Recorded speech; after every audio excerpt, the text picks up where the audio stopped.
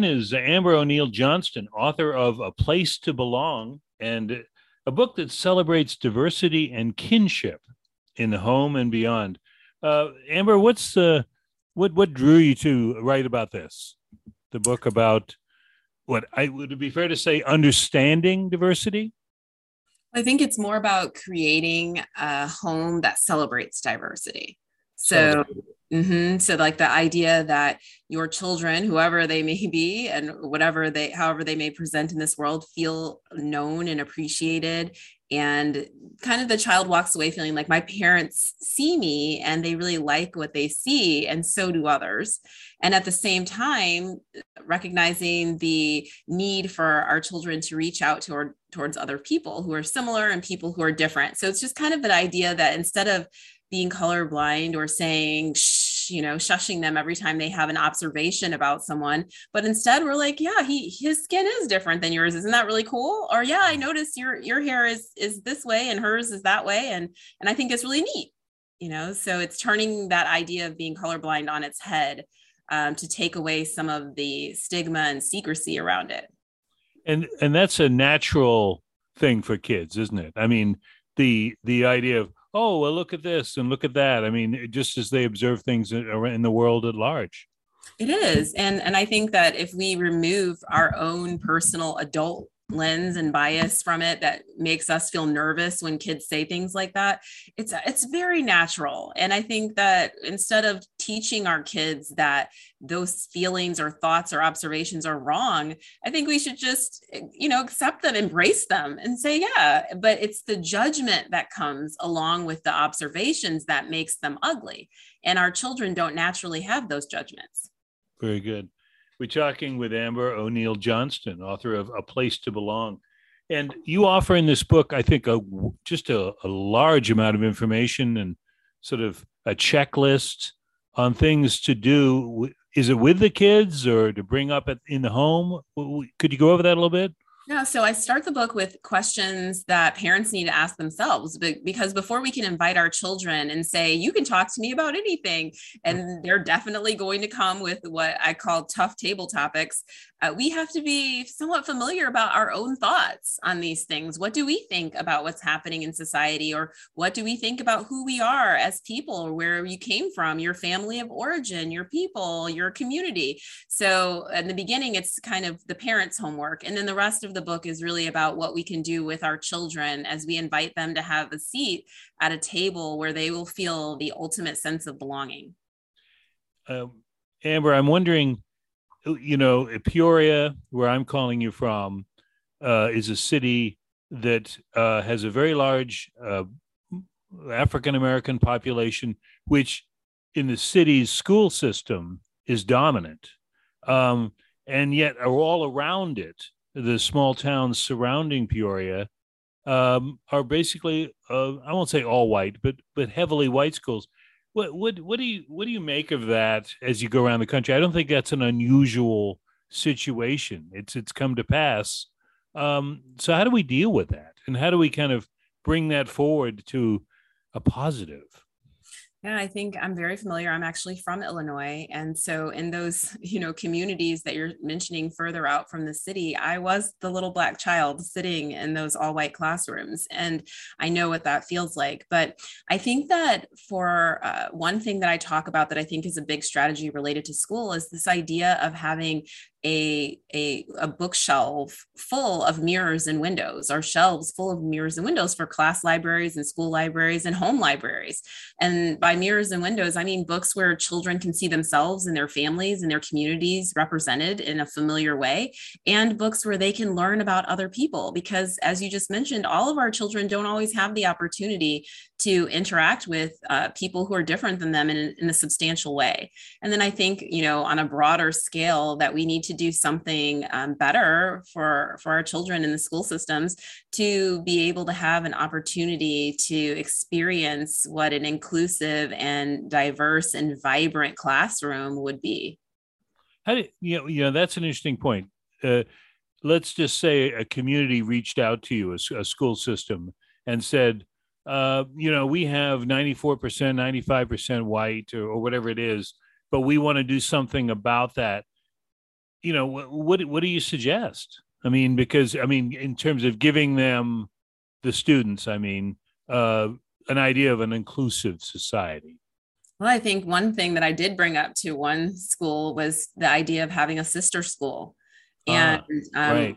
we're homeschoolers, but we have a sister homeschool group and we Mm. do things together and we plan things together and the children experience and spend time together. And so while we have our own separate groups, I mean, because there are broader issues, right, about how we choose which kids go to which schools and which neighborhoods people live in, communities, those are kind of all almost bigger for me than I can even address here. But on a very easy level, having a sister school where these two schools intentionally choose to be together and to do things together so that their students do get that experience, I think is the easiest thing. It's a low hanging fruit, at least in my opinion. Do you know of any examples of that? No, I don't, like not in school world, but I feel like since I see it play out in homeschool world, I don't see why it couldn't be like that. Oh You know, yeah, because yeah, I'm thinking of sister cities, which yes, is been widely used for some time. I think that's a great idea. Well, we'll have to see if we can pursue that, at least bring it up and right. and see what people want to do with it. You talk about in your book, and we're talking with Amber O'Neill Johnston about A Place to Belong, a new book that celebrates diversity in the home and beyond. Hard teaching hard history in an age appropriate way. Can you explore that a little bit? Yeah, I think that so many adults want to protect our children from the tragedy and trauma that can be found in our country's history and the history of every country across the world. Mhm. And I think that that's the wrong approach. Our children are so resilient and they respond very positively to storytelling. And there's no better story than the epic story of man. And so I think that rather than assuming that our kids don't need these stories or don't want to hear them, I think we just need to focus more on how we deliver it. And I compare it to like the study of math. You don't wait until your child's a junior or senior in high school and then just start with calculus. That's not how we do it. What we do is we Thank start. goodness. I'm thinking about Yes, right. my It skills. doesn't go well. It doesn't even sound Oh right. boy, Well, I I feel can like a only lot of times imagine. we do that with history, though. We think, well, we'll let them get the hard stuff in college or when they're older. But I think that if we start just like we do with math, with our little sums in the beginning and drip drop, and you're moving on to multiplication and division and fractions and decimals and pre-algebra, algebra and geometry and trigonometry. And little by little, as you grow, we unfold more and more and more of the story. I think that history should be approached in the same way from the very beginning. They should be hearing these stories, but they don't need to hear everything that we know at age 5. We just drip it and grow it and let more and more of the story unfold over time. And that way they never get to this point of shock. I got to a point of shock. There are things, so many things I never even knew that it happened or occurred until I was an adult. And quite honestly, until I started teaching my own children and had to learn the material. And I was flabbergasted at what I didn't know. And it hurt in a lot of ways. I think that we could avoid that with our children. They can handle so much. And I also think that alongside the hard history I talk about in the book, our need to balance the bitter with the sweet. When we think of history in our country, the first thing everybody goes to is slavery. And yes, that's important. Our kids definitely need to know that. But what about music and art and food and feasting and poetry and the idea of the land and how the land came to be and the different people and all of the stories that make up our country and who we are as a people and as individuals? Slavery is part of it, but that's not the story of my people or of our country as Americans. That's not our only story. So I think that's important to bring up as well. Very good. We're talking with Amber O'Neill Johnston, author of A Place to Belong, which is a book that is really kind of a handy little, I don't say little, handy guidebook for families to use. When you wrote this, Amber, what was on your mind as far as the questions that would be asked by parents?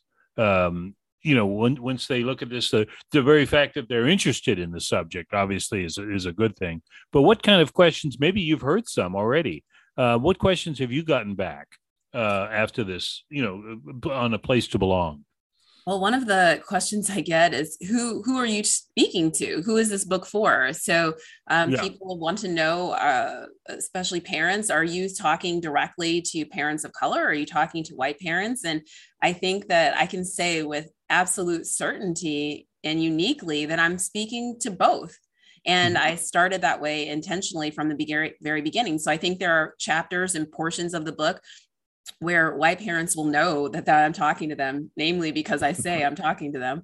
And Hello, white people. yes. So I call them to the table. And then there are other portions of the book where they will get to listen in on a conversation that a parent of color is having with other parents of color and vice versa. So I want the very fabric of the book. I wanted the fabric of the book to mirror what I'm talking about in the book. And that is, let's come together. Like, it's so good to appreciate who you are and your, where you come from, your culture, your ethnicity, your background, whatever that may be. But at the same time, we can't leave it there in these separate silos. We are called to do life together. And I wanted the book to reflect that. That's a good point. A Place to Belong is the book with Amber O'Neill Johnston. The What's the follow up here? Because Amber, I'm sure you're young and you're probably working all the time, writing, getting input. What's your next project? Do you have one yet? Well, right now is that I'm trying to develop the resources that parents need when they're like, okay, Amber, I'm on board with all the things you're talking about, but how do I do that? And sometimes the things that families need just don't exist. And so I spend a lot of my time pulling together book lists and video recommendations and information and articles and all of that onto my website, heritagemom.com, to kind of make it a one-stop shop for parents who are on board with what I'm talking about, but aren't sure how to get started. heritagemom.com. That's the website of Amber has. Well, what impact do you feel that COVID had on the education of our kids? Let's just put it that way, on a very broad side. What's your take on that now that hopefully we're on the moving away part of it? Yeah, I think that, obviously it was traumatic for Mm-hmm. the world. And it was hard for children to just walk away from their teachers and be at home, and things were turned upside down, and everyone struggled. Our communities struggled, our families and children. But there were some silver linings. And I think one of the biggest ones is when parents brought their children home, they got a chance to be intimately involved in what their children were learning and studying and how their children best learn. And they were having conversations that they hadn't had before. The pace of life slowed way down. And what I've heard from most parents is they don't want to go back to the way things were. A lot of them do want to put their kids back in school. That's not what I mean, but to the frantic pace of life and the lack of depth of the conversations that they have with their kids over their lessons and the things that they're reading and doing. And so to me, I feel like the one blessing that COVID gave us was connection and time. Do you think that the online learning got a bad rap? In other words, I guess it depends on what you read or what you hear, but there seems to be, from what I've learned, just folks are, oh God, thank God we're back in class because that didn't work. But what do you think? Was there some elements of the online side that could maintain, as you say, should continue? Well, I think that it wasn't a fair evaluation in a lot of ways. It wasn't a fair evaluation of our teachers or of our parents, because we were thrown into the fire. Everyone just Right. had to, there was no advanced planning. Things were disorganized. It was a mess. And I think that even throughout all of that our children showed how resilient they are. A lot of families have chosen to keep their kids at home, even despite the schools opening back up. And for various reasons, some of them have learned things and like, oh, I don't want my kid to be in the school. But what I hear more is I loved having them home. And I think that was a story that didn't get picked up on the news nearly as much as the parents who were frantically, wanting their kids to get back out of the house. So I think that there are, like with anything, there are people who learned that they thrive in that environment. And there are people who were like, I never want to experience this ever again in life.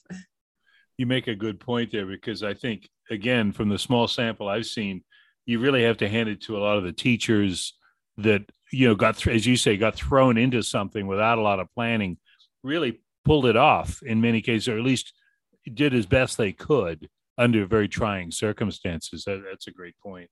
Well, Amber, we've got to roll out of here. Let's remind folks again, the book is A Place to Belong. The website is heritagemom.com. Amber, I'm going to work on this sister school thing for you over here in Peoria, because I think that needs to be brought up. I think it's a great idea, and we should give it some play. Well, thank you so much. I appreciate you championing that. I'm going to be keeping my eye out on the community. All right, we'll send you a note to Heritage Mom. How's that? Sounds good Thanks to me. again. Thank you so much. Bye-bye. Bye.